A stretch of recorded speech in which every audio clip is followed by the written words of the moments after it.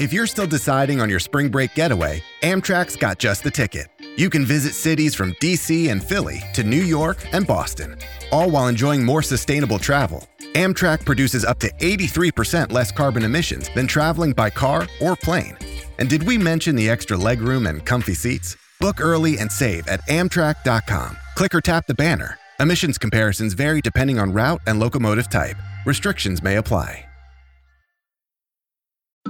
The story here is about political power. It is not about legal doctrine. The fact that all of these cases that we're talking about, all these big hot-button issue cases, are going to seem to the press like they happen out of nowhere is embarrassing.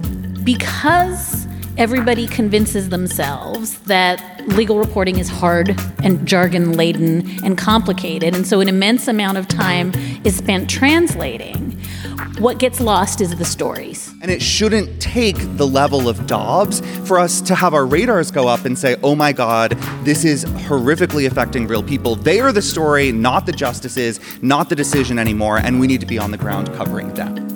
Hi, and welcome back to Amicus. This is Slate's podcast about the Supreme Court. I'm Dahlia Lithwick, and this week we sit at the very top of the helter-skelter looking down at all the twists and turns that come with the month of June and what that will mean at the High Court.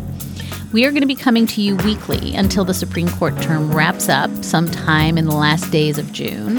And our Slate Plus members are going to have access to emergency episodes analyzing the biggest decisions as quickly as Mark Stern and I can wrap our heads around them. Like this week's decision in Sackett versus EPA, that is bad news for wetlands and those of us who like clean water, and good news for polluters and developers and the people who love them. Slate Plus members were able to access that conversation between me and Mark from Friday.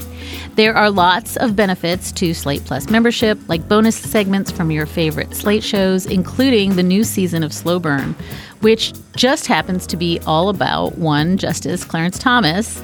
Slate Plus members listen to all of Slate podcasts commercial-free, and they never hit a paywall at slate.com. You can find out more by going to slate.com/Amicus Plus to sign up. That's slate.com/Amicus Plus. And thank you for supporting the work we do.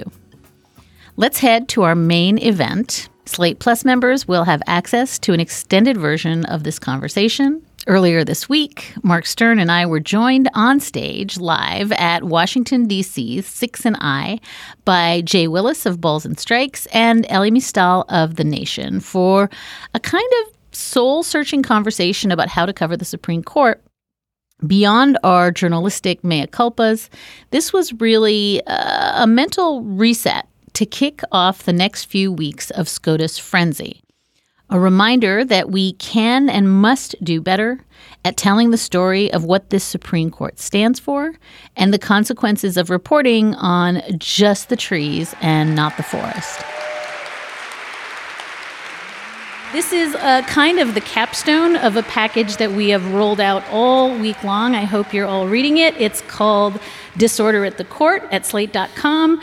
If you have not had a chance to check it out, please read it. I recommend that you do. Mark Stern's piece about the cases we missed, Molly Olmstead's unbelievable reporting on the lives directly affected by Supreme Court decisions that we forgot to take note of. I wrote about watching the growing disorder at the court in real time.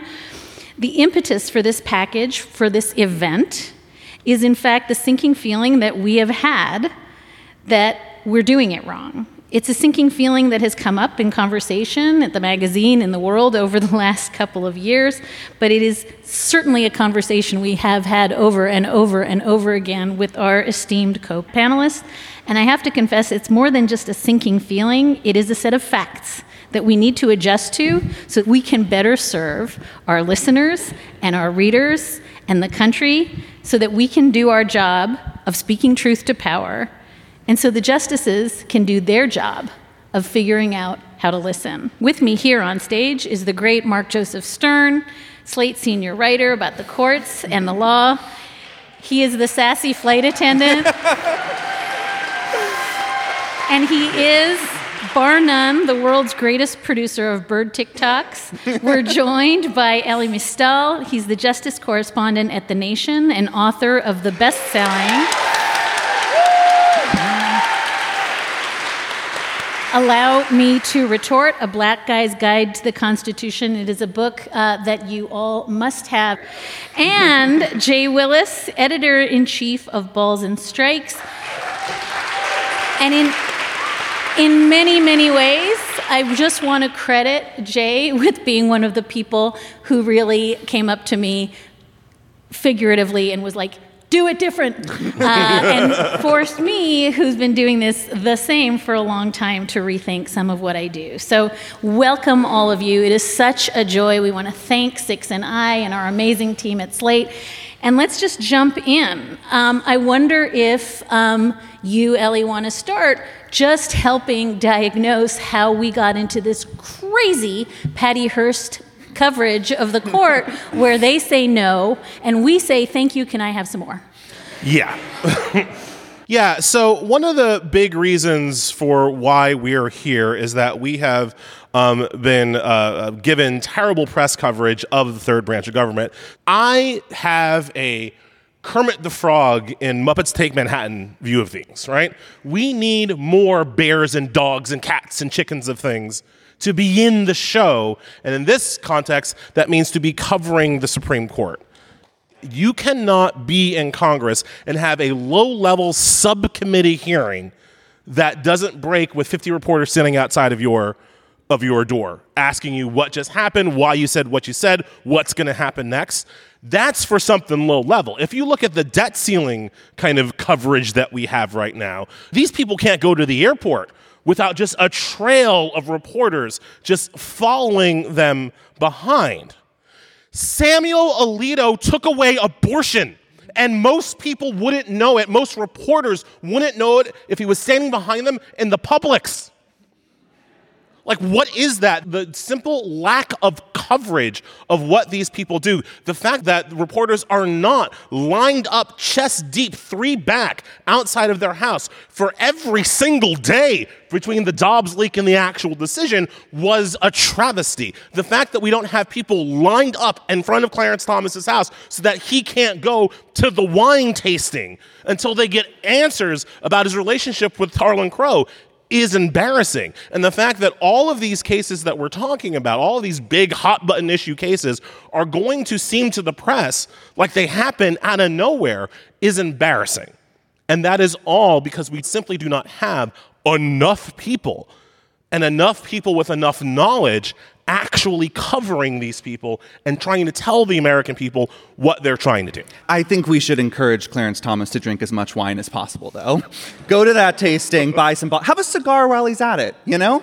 It's a super wine tasting. Jay, I wonder if you could sort of build this out a little bit, because I think one of your critiques isn't just Ellie's point that we cover the justices with too much reverence and too much silence, but also that we cover the whole institution as though it's made of magic and ponies. And and I pointed this out in my piece this week, but I think it'd be useful for you to sort of spin it out for us. The mere fact that the Dobbs leak, the Ginny Thomas, Mark Meadows texts, the Harlan Crow story, the Leonard Leo paying money to Kellyanne Conway to direct to Ginny Thomas while Shelby Don't say Ginny. Don't say Ginny. The actor formerly known as Ginny Thomas. But all of these stories are broken by ProPublica. They're broken by Politico. They're broken by New York Times investigative reporters. Like, there's no beat to do the thing that is being done now by people from some other beat. Yeah, that's right. I think a lot of this goes back to the composition of what I would refer to as sort of the legal press corps, and in particular, what I would refer to as the establishment or legacy legal press corps. The people who are on this beat are mostly lawyers, right? Former lawyers. They tend to be mostly men, mostly white men, mostly on the older side. crushingly heterosexual. Yeah.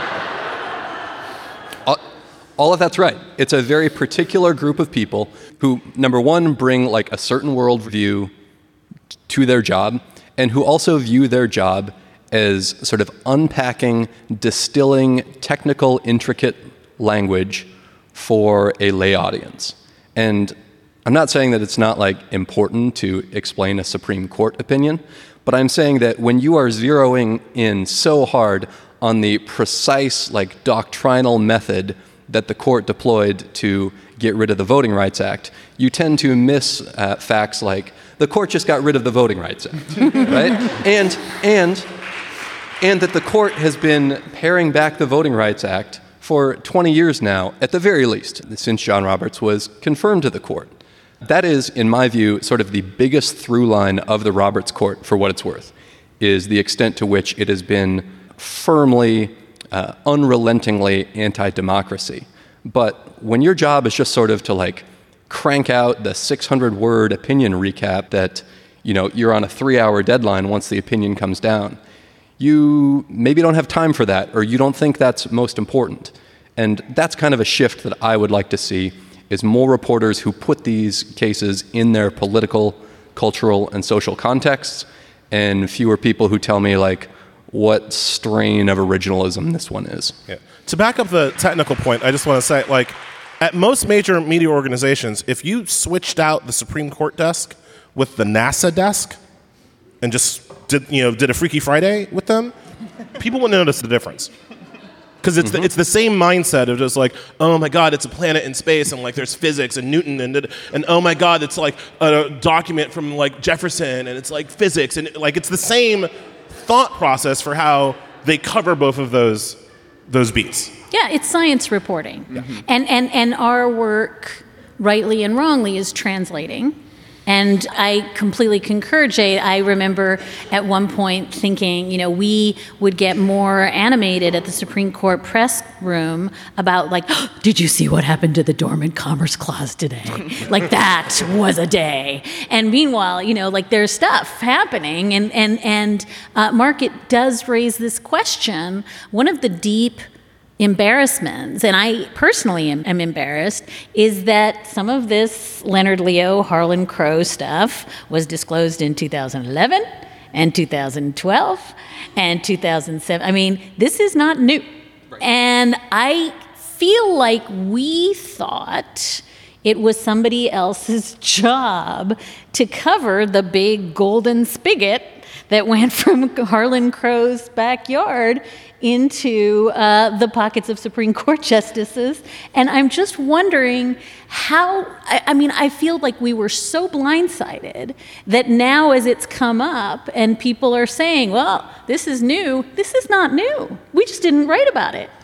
So, as you wrote in your brilliant piece on this, the Supreme Court press corps comes to feel like actual employees of the institution, right? If you work for the Supreme Court press corps and you go into that building all the time, you get Stockholm Syndrome. You are Patty Hearst.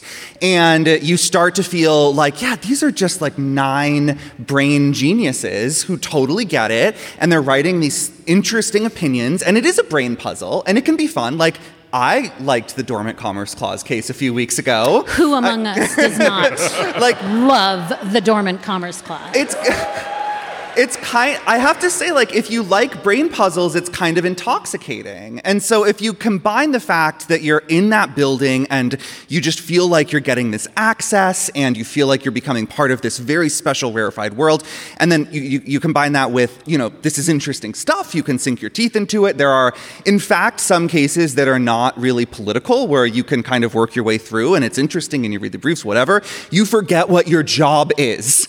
And we've had that problem before. I think we've, talked about it a lot in this package that we published. I don't want to name names on this stage again, but, I think most mainstream Supreme Court reporters have fallen into this trap where we're explaining the decision in a way that helps the maximum number of people understand what happened. We're doing so in a way typically that sort of respects what the justices wrote and takes it at face value. And that is wrong. That is not how people cover the exam. executive branch. That is not how people cover the legislative branch. When you cover Congress, you work really hard to get behind the scenes to figure out what's happening, what are the deals being done behind closed doors. When they say this on committee, what are they really talking about? It's more than just like, oh, I want an off-the-record lunch with Brett Kavanaugh, so I'm going to say something really nice about his shitty concurrence. That's just backlash management. It's really, I think, intense and poignant and incisive reporting work. We were not trained to do that. We were not taught to do that by the prior generation of court reporters, as much as I love many of them. And so I think it has been a struggle where, like, I don't know, what is a cicada coming out of its shell? Or maybe a more beautiful insect, a caterpillar turning into a butterfly. We're working our way toward how we cover this like a government institution that deserves extreme skepticism, that we should, cover with an understanding of our own opinion, that we should analyze very critically, and that we should not pull punches when we're doing this, whether we're going on TV, whether we're writing, whether we're doing a podcast like today. We should say that we think that opinion was in bad faith and really cynical, and as interesting as it is to treat it like a brain puzzle, it's actually just a really sloppy partisan document designed to further the goals of the Republican Party.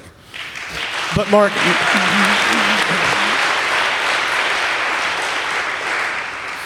I want to come back to Jay's point on that one, because I agree with what you're saying, but you're also making it sound a little bit benign neglect. I think it goes back to Jay's point that we also are dealing with the least diverse group of reporters of any of the branches of government. And so what happens when we're talking about some of these cases is that, especially when you look at the Supreme Court bar, their rights are not the rights on the line. That's right. Right? Like the people who are reporting on it, for the most part, you see the difference in coverage when they start taking away women's rights, right? And you see the difference in coverage when you're talking about Dobbs, because people are just like, oh, wait, that could be me. But when it's voting rights, when it's LGBTQ rights, when it's a lot of these other issues, when it's, pig torturing issues, you don't have people who come from that background who have to worry really that anything that happens over on First Street is going to affect them personally.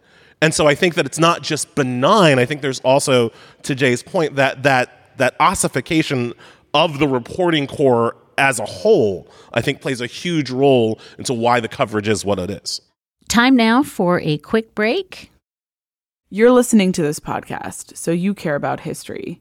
And what a period we're living through right now, specifically when it comes to the situation in Israel and Gaza. Right now, you're hearing a lot of loud voices screaming about genocide, massacre, and occupation. But these words, slogans, and various headlines are not enough to help understand what is happening over there. And that's where this podcast comes in. Check out Unpacking Israeli History. Catch up on previous seasons and enjoy new episodes from Season 6 each week, where they cover many of the topics that are relevant to what's going on in Israel today. From the history of infamous terror groups Hamas and Hezbollah, to the story of Nakba, to Israel's disengagement from Gaza in 2005, there's so much to uncover. Unpacking Israeli History cuts through the noise and helps you understand Israel's present through understanding Israel's history. So educate yourself. Learn the history behind the headlines. Find Unpacking Israeli History wherever you listen to podcasts.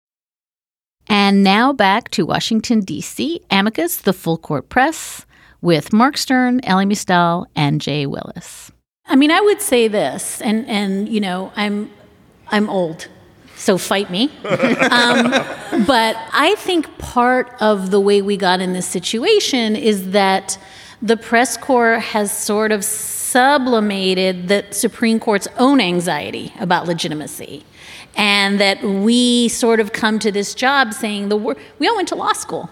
The worst possible thing that could happen is to have a Supreme Court that is a joke. And we kind of are born into taking very seriously the anxiety about an institution that is a joke. And so in some ways, I think we overcorrect for it.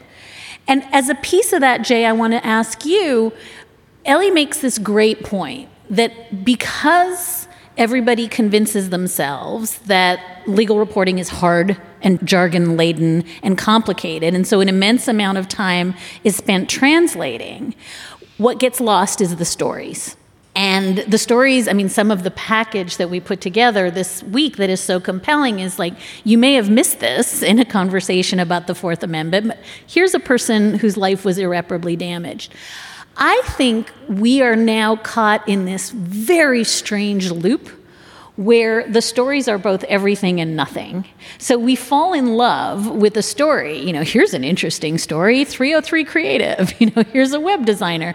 That must be terrible. And then we tell that story over and over again because that's how we translate. But the court is actually sort of helping manufacture fake stories like Coach Kennedy praying privately on the 50-yard line. So I want you to help me pick through this question of, given that we're doing doctrine and story at the same time, technical jargon and like human interest at the same time, and to Ellie's point, we have to make it relevant and alive because it desperately matters. How do you pick your way through all of this complexity to give people something that is both true and that the scope of it is much broader than the scope we are now delivering? And I know that's a ridiculously complicated question. That's a Breyer question, It's a really. three-part Breyer question, but you can just take a whack at any piece of that you see fit. Yeah, I will. You guys have said a lot of smart things the last couple minutes. I've still been stuck on Ellie's sort of NASA analogy because I've just been thinking about 9 Supreme Court justices as 9 planets. And which Pluto? one I want to be Uranus. Thanks. We'll come back to that. Talk to me after the show if you want my full taxonomy.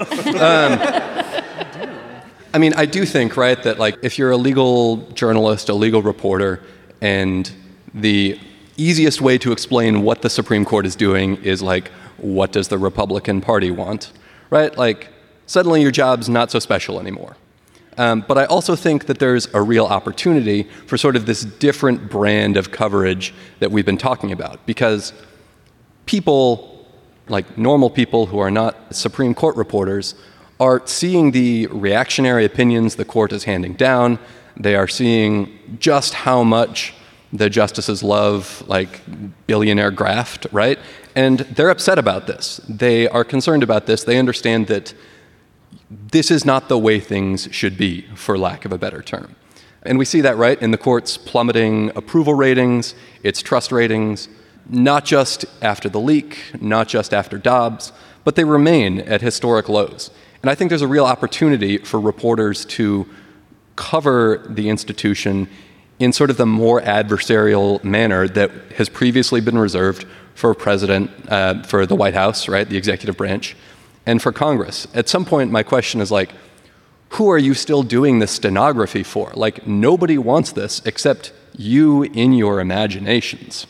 With respect to, like, yeah, some of the stories that come before the court, I would like to see more reporting on, for example, right, like, Mark, I'm sure you've got something reserved for friend of the show, Lori, the web designer. Yeah. But, like, sort of going beyond these, like, you know, soft-lit YouTube video clips of these poor plaintiffs who just want their rights to discriminate against LGBTQ people protected.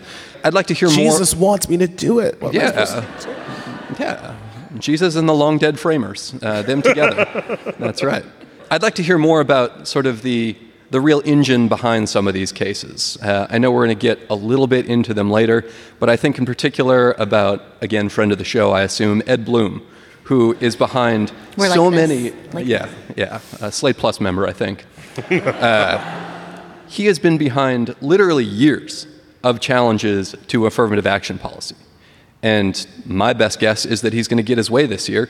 But the previous sort of iterations of his attacks on these, he did not give up, right? He sort of rejiggered his arguments. He found new plaintiffs that he thought would be more sympathetic. And he came back until he got a court where he could count to 5 votes. Like, Ed Bloom is like a former stockbroker from Texas. Like, who is this guy who is so passionate about making colleges and universities less diverse?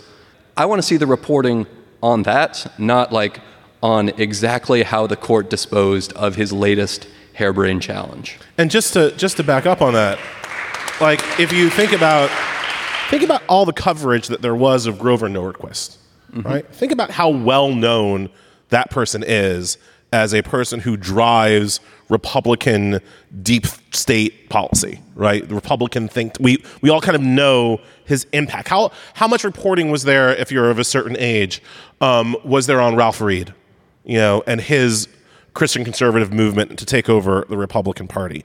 Ed Bloom is that guy from affirmative action, and like 8 people know who he is, right? Like the Leonard Leo is, Leonard Leo's the goddamn emperor, right? And people are all just like, man, that Moff Tarkin is a problem. Like, no, like he's not your problem. Like your problem is the guy behind the curtain. And only recently, really only in the last 2, 3, 4 years has Leonard Leo been a name that I can say in public and reasonably expect people to know who the hell I'm even talking about, right? So when we talk again about the lack of reporting on the Supreme Court, it's also this aspect of only reporting on the case in front of them as opposed to digging deeper and thinking about how the case showed up in the first place, which again, if you compare it to congressional reporting, is not what they do. They don't say, oh, here's a Patriot Act. That's really interesting. Let's look at the pros and cons of having a... No, they're like, 9/11 just happened.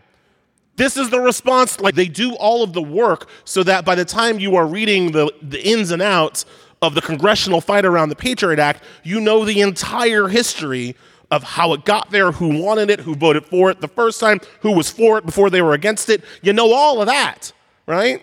But you don't know any of that for abortion rights, for voting rights, for gerrymandering, for affirmative action. All of that gets lost in the question of, as Dahlia would say, just translating the technicalities of what they actually said about the case in front of them. So Mark, I want to turn to,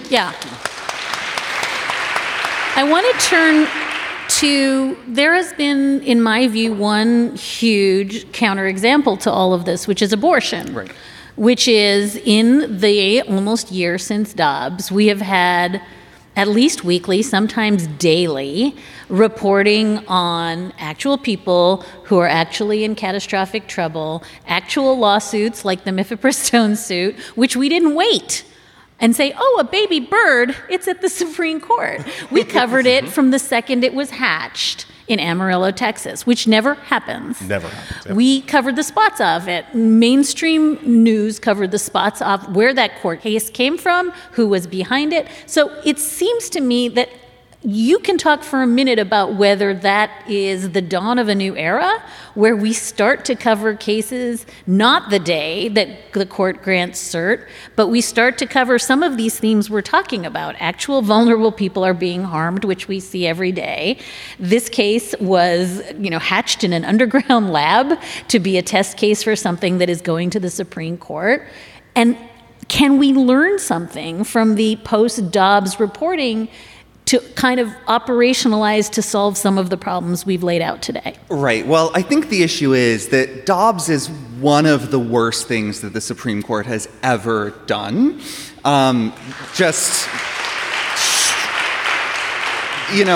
It in one fell swoop stripped equal citizenship and reproductive autonomy from half of the population in a way that was snide and misogynistic and weirdly sort of pissy, even though it was the victorious culmination of 50 years of work or more.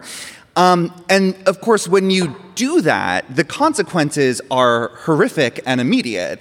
And they also affect people who you know, you and you and you. Like, Dobbs is coming for someone in your family or your friend or someone who lives in Texas or Mississippi or Louisiana who has some emergency at 18 weeks of pregnancy, but there's still a heartbeat, and their doctor says, sorry, you have to develop sepsis and start hemorrhaging before I can legally terminate your pregnancy. That tends to get the press's attention, especially when it's a rich white woman.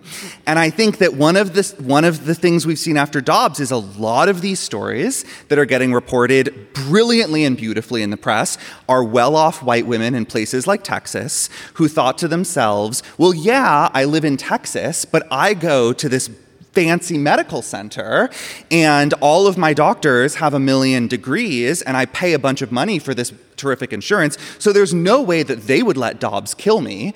And then Dobbs almost kills them. And so, I think that the press has treated this as the emergency it is because it's hitting home, it's vivid, it's graphic, it's appalling. And it frightens me because not every horrible decision is that bad. Not every horrible decision has such obvious, catastrophic, real-world effects. I think voting rights is the quintessential example. You are not hearing when a 90-year-old black woman who survived Jim Crow and is descended from enslaved people is turned away from the polls in Florida because she could not get the proper voter ID. You are not hearing about entire communities of Native people in Arizona who cannot get their ballots to the polls because Republicans passed a bunch of suppression laws that just took away their ability to do so. That is not as horrific as a woman crashing on the table and being told by her doctors, we just have to wait for the ethics committee to decide that you're really dying, and then we'll give you health care. So, in some ways, I think we can learn from what Dobbs has wrought and how we have covered it. I would like for us in the press corps to take those lessons and apply them to these other cases. This is something that we do in our package that Molly Olmstead does brilliantly in a case about the death penalty. And in a case about workplace discrimination, to us, often, a case about workplace discrimination is about the ins and outs of Title VII and the EEOC's religious liberty guidance. To this family, it was about a woman with breast cancer being fired and dying without a job or health insurance. We should be telling those stories, and it shouldn't take the level of Dobbs for us to have our radars go up and say, oh my God, this is horrifically affecting real people. They are the story, not the justices, not the decision anymore, and we need to be on the ground covering them. Yep. Ellie, I wanted to actually ask you the flip of that, which is, in the just galactically horrible cases that came down last spring, I would put, EPA, I would put Bruin, I would put Coach Kennedy. I mean, there were a lot of them, and it's felt as though Dobbs got all our attention. And I'm wondering, did we see in the past year 100 pieces of good, longitudinal, thoughtful storytelling about the EPA or about how schools are going to figure out whether students can be coerced into praying on the football field, or about gun laws that are being struck down around the country because, they didn't have women's shelters at the time? And so I wonder if what Mark is saying, which is like, holy cow, Dobbs is the outlier, is borne out in terms of the other cases that happened at the end of last term that were in many ways just as bad. 100%. And it's going to happen again this year. And I think that this goes to the problem of translation, right? One of the weaknesses of the Supreme Court reporting corps, and just one of the difficulties of our job, is that the law by its nature is adversarial, which means there's always an argument on the other side. In fact, to be in law school, to be trained as a lawyer, means that you can probably argue the other side, right? I can argue against myself pretty easily, actually, right? And not because my arguments are weak, but because I know how to do it. Like I know where the bodies are buried, right? That's how my brain has been trained to think. So now you take a regular kind of person with basic legal training reading a Supreme Court decision, and what you're going to see is this both sidism, right? This, well, some people, Justice X says one thing, but Justice Y says the other thing, and who can know the difference? Because if I made an opinion, that would be inserting my own personal politics. Just because you can make an argument on both sides doesn't mean both arguments are equally good. And I think that we see this with the coverage of gun violence and the coverage of the Supreme Court's Moloch-like obsession with the Second Amendment. Yes, you can make an originalist argument for the Second Amendment. It doesn't mean it's a good argument. And it doesn't mean that simply parroting the Republican Second Amendment argument absolves you of your responsibility as the reporter to tell the people what's really going on, right? So you can say, Clarence Thomas believes that we cannot have gun laws unless they're exactly the same kind of gun laws that they would have had in 1877. At the same time, 50 children died today. So maybe we shouldn't be so overly concerned with Clarence Thomas's 1787 view of gun rights. Like, you can have that in the same article. In my personal work, I do not find it hard to explain the conservative argument and then explain why it's the worst of the two arguments available. Usually. Sometimes takings, I get a little bit Republican-y, but... Again, that's for after the show. Yeah. We are going to take a quick break. And we're going to hear now from another great sponsor on our show, SAP.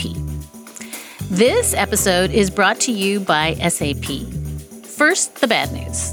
SAP Business AI won't help you generate cubist versions of your family's holiday photos. But it will help you understand which supplier is best to help you roll out your plant-based packaging in Southeast Asia, identify the training your junior project manager needs to rise up the ranks, and automate repetitive tasks while you focus on big innovations. So you can be ready for the next opportunity. Revolutionary technology, real-world results. That's SAP Business AI.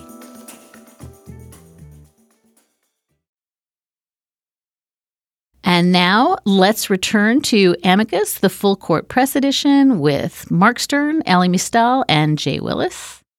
We are well aware that we are acting as though we're not just barreling into the end of a term here, and that some of you were probably accidentally stumbled in here thinking we were going to do one of those end-of-term reviews, of which there are 2,000, I assure you, happening around the city. But we did think maybe one way to deal with the fact that we actually do have massively consequential cases barreling down upon us might be to sort of model how we would think about covering the cases that are about to come down in a way that reflects some of the ethos that we are trying to inject into the discourse. And so instead of just hearing affirmative action is going to come down, one side, the other side, who knows?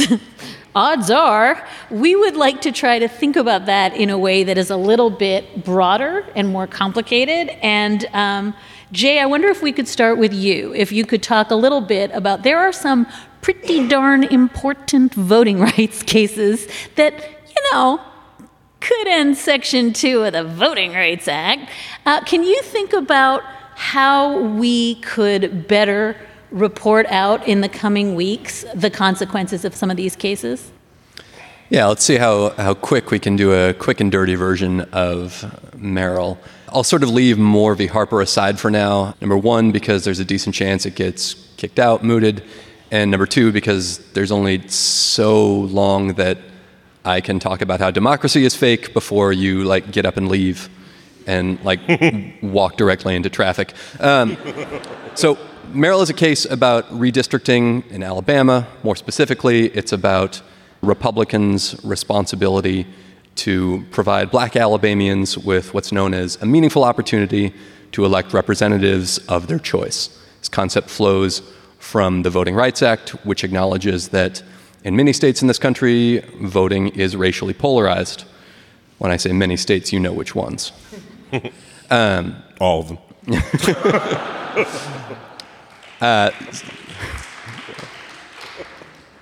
So the way the Voting Rights Act deals with this is it contemplates majority-minority districts in which black Alabamians comprise a majority so that they can elect who they want. For context, so you can understand how serious and how grimly predictive this is, I believe the number of black candidates who have won a congressional election in a majority white district in Alabama is 0, okay?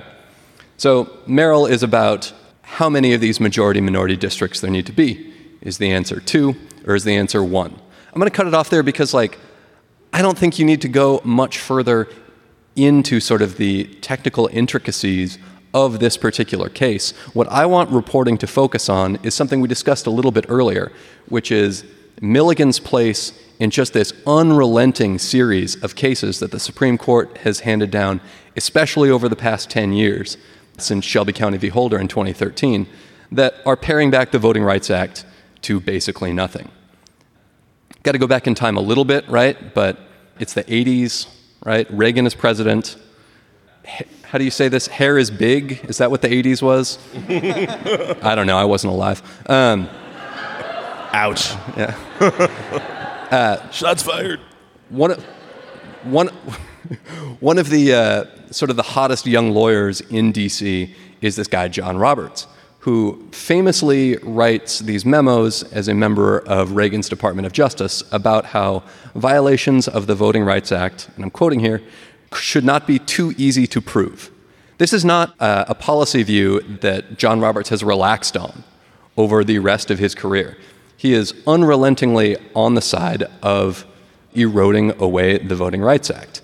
Now, in a typical voting rights decision, you might see Shelby County mentioned, right? Like, oh, this has been sort of a trend lately. I want that to be front and center, that this is part of a decades-long conservative effort to make elections easier for Republican politicians to win and easier for them to hold on to power. That is the story here, not like the precise application of whatever the fuck the jingles test is. I've never bothered figuring it out. The story here is about political power. It is not about legal doctrine. Mark, I wonder if you can do the same jujitsu for 303 Creative, which, again, has been the story of a story. But I wonder if you could tell us how to better think about it, and I'm going to use the word frame, how to better frame it going into the end of term. So this is a fake case. This is not a real case at all. So this is a case about a website designer named Lori, friend of the show Lori, who makes very bad websites by herself for like dog breeders, local Republican politicians. I unfortunately looked at her gallery and my eyes are still burning. I look too. It sucks, man. And she claims that she really wants to make wedding websites, but doesn't want to make wedding websites for same-sex couples because that would violate her religious beliefs. And so she, represented by Alliance Defending Freedom, which was the group behind this medication abortion suit out of Texas that we've been alluding to, she filed a First Amendment lawsuit in federal court in Colorado arguing that this boring, vanilla Colorado civil rights law that's just like any other civil rights law violates her free speech rights by forcing her to create a custom wedding website for same-sex couples in violation of what she thinks Jesus whispers in her ear every night. Here's what you need to understand about this case. No one has ever asked her to make a wedding website. Ever. No one will ever ask her because she sucks. Certainly not gay people. Like, come on. Like real clip art ass websites. I can't stress this enough. So why, you might ask, does this case exist? Well, here's why. Because there have been a bunch of cases like this before. The cake case, right, where he wouldn't sell the cake. The flowers case, where she wouldn't sell the flowers. The photographer, she wouldn't take the pictures. Well, in those cases, you had victims. And who were the victims? The people who faced discrimination. And the coverage of those cases and the way they were presented to the court, there were two sides. There was the sweet, sincere Christian who just wants to do what Jesus tells her, and then the couple who wanted some respect in shopping for wedding services and was told, sorry, too bad, because of your identity, I'm not selling you anything. And that was a real problem in some of these cases. Like Masterpiece Cake Shop, you may remember, that couple was on the steps of the Supreme Court. They got their own profiles. They were very clearly like the victims in the case, and Jack Phillips' team, that was the baker, he also sucks, by the way, he had to work really hard, represented by who? Alliance Defending Freedom, to make himself seem like the victim. So what's the genius of this Colorado case? Well, she has never been asked to make a website, so there is no real victim. So she gets to play the victim. She is the aggrieved party. She is the person who goes into court and cries crocodile tears and testifies that her feelings will be so hurt if a gay couple asks her to sell them a website and she has to do it. And that has worked in the media. I don't know how else to say it. That worked. Go online, Google Lori's shitty website, and you will see like dozens of pieces in the New York Times, in the Washington Post, and CNN. They sent their photographers out there to take pictures in her shitty little studio with like live, laugh, love quotes on the wall. And they had the softest lighting, and she had the big Winnie the Pooh eyes. And it was like this poor, poor woman is having her rights trampled upon. And it fucking sucks that it worked, because it's 2023 and we should be doing better about this. And so that's kind of why, like, when I was talking about Dobbs, I had this case in the back of my mind. It's like, well, you know, it turns out it's pretty easy to trick the Supreme Court press corps if you just manufacture the case and you have total control over the players.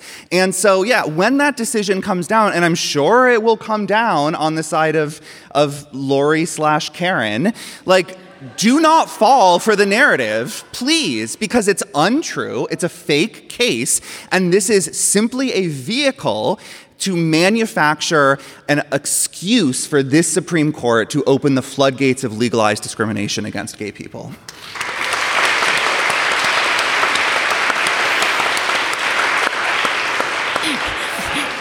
Ellie's literally doing this. He's like, oh, just wait. Ellie, I'm going to ask you to close us out by treating the affirmative action cases to the same kind of power wash we just got in terms of where we went wrong, how we could do better. Yeah, so this term, the Supreme Court is going to overturn affirmative action. It is one of those 50-year-long projects by the Federal Society and the conservative media to overturn this policy. The affirmative action has been more or less the most successful racial social justice policy in American history since emancipation. But whatever, they're going to get rid of it. They don't like it.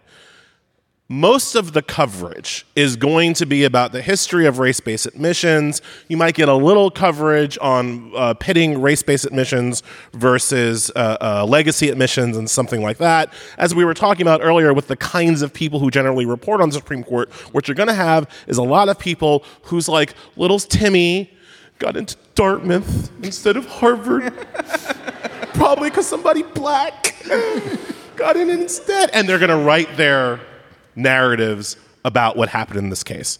This case has nothing to do with race-based admissions. It has nothing to do with racial discrimination. The record of the case actually shows that the aggrieved party, this group of AAPI students who allegedly were discriminated against because of race-based admissions, actually weren't discriminated against.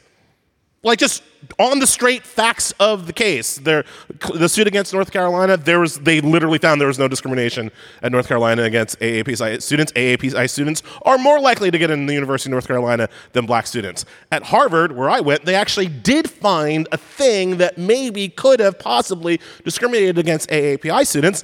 Ain't nothing about affirmative action.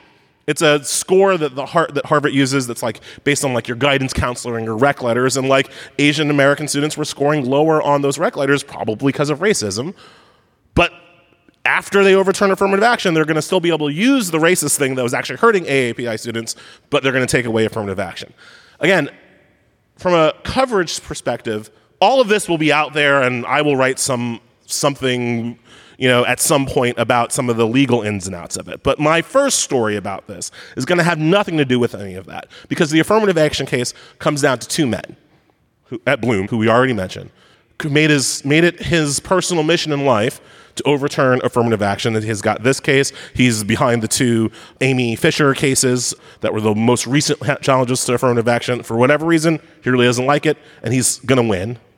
And Clarence Thomas.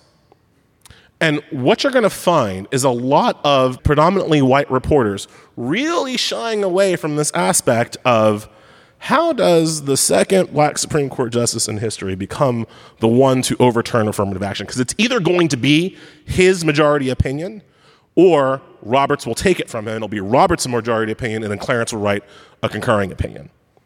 He's the guy who's also made it his life's mission to do this, and when I write about it, I'm going to tell you why.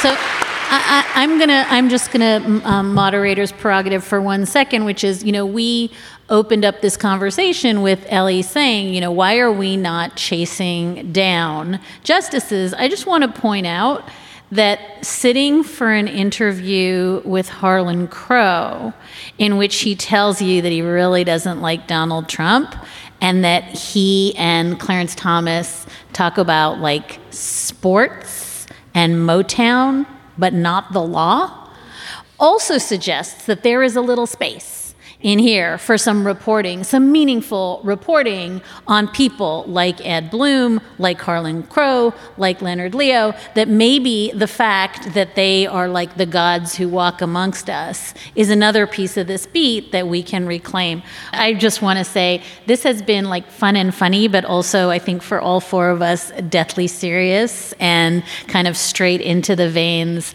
stuff we want to think about. And we invited, when we ran this package, we invited people to let us know how we're doing, and we really mean it.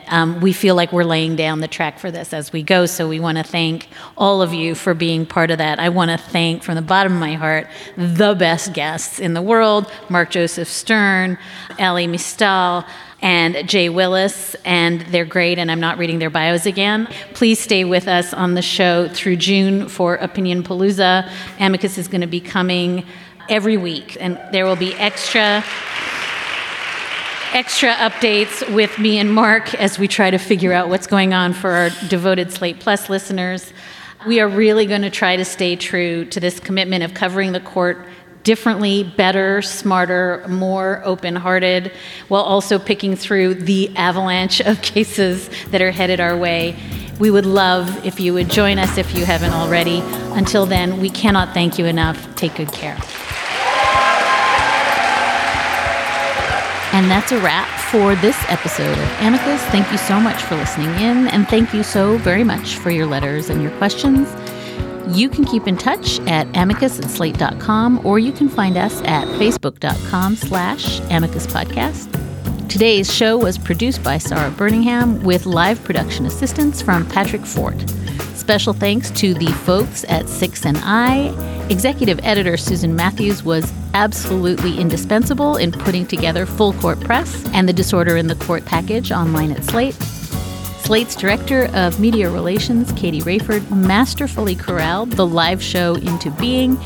Alicia Montgomery is Vice President of Audio at Slate, and Ben Richmond is our Senior Director of Operations. We will be back with another episode of Amicus in just 1 week. Until then, hang on in there.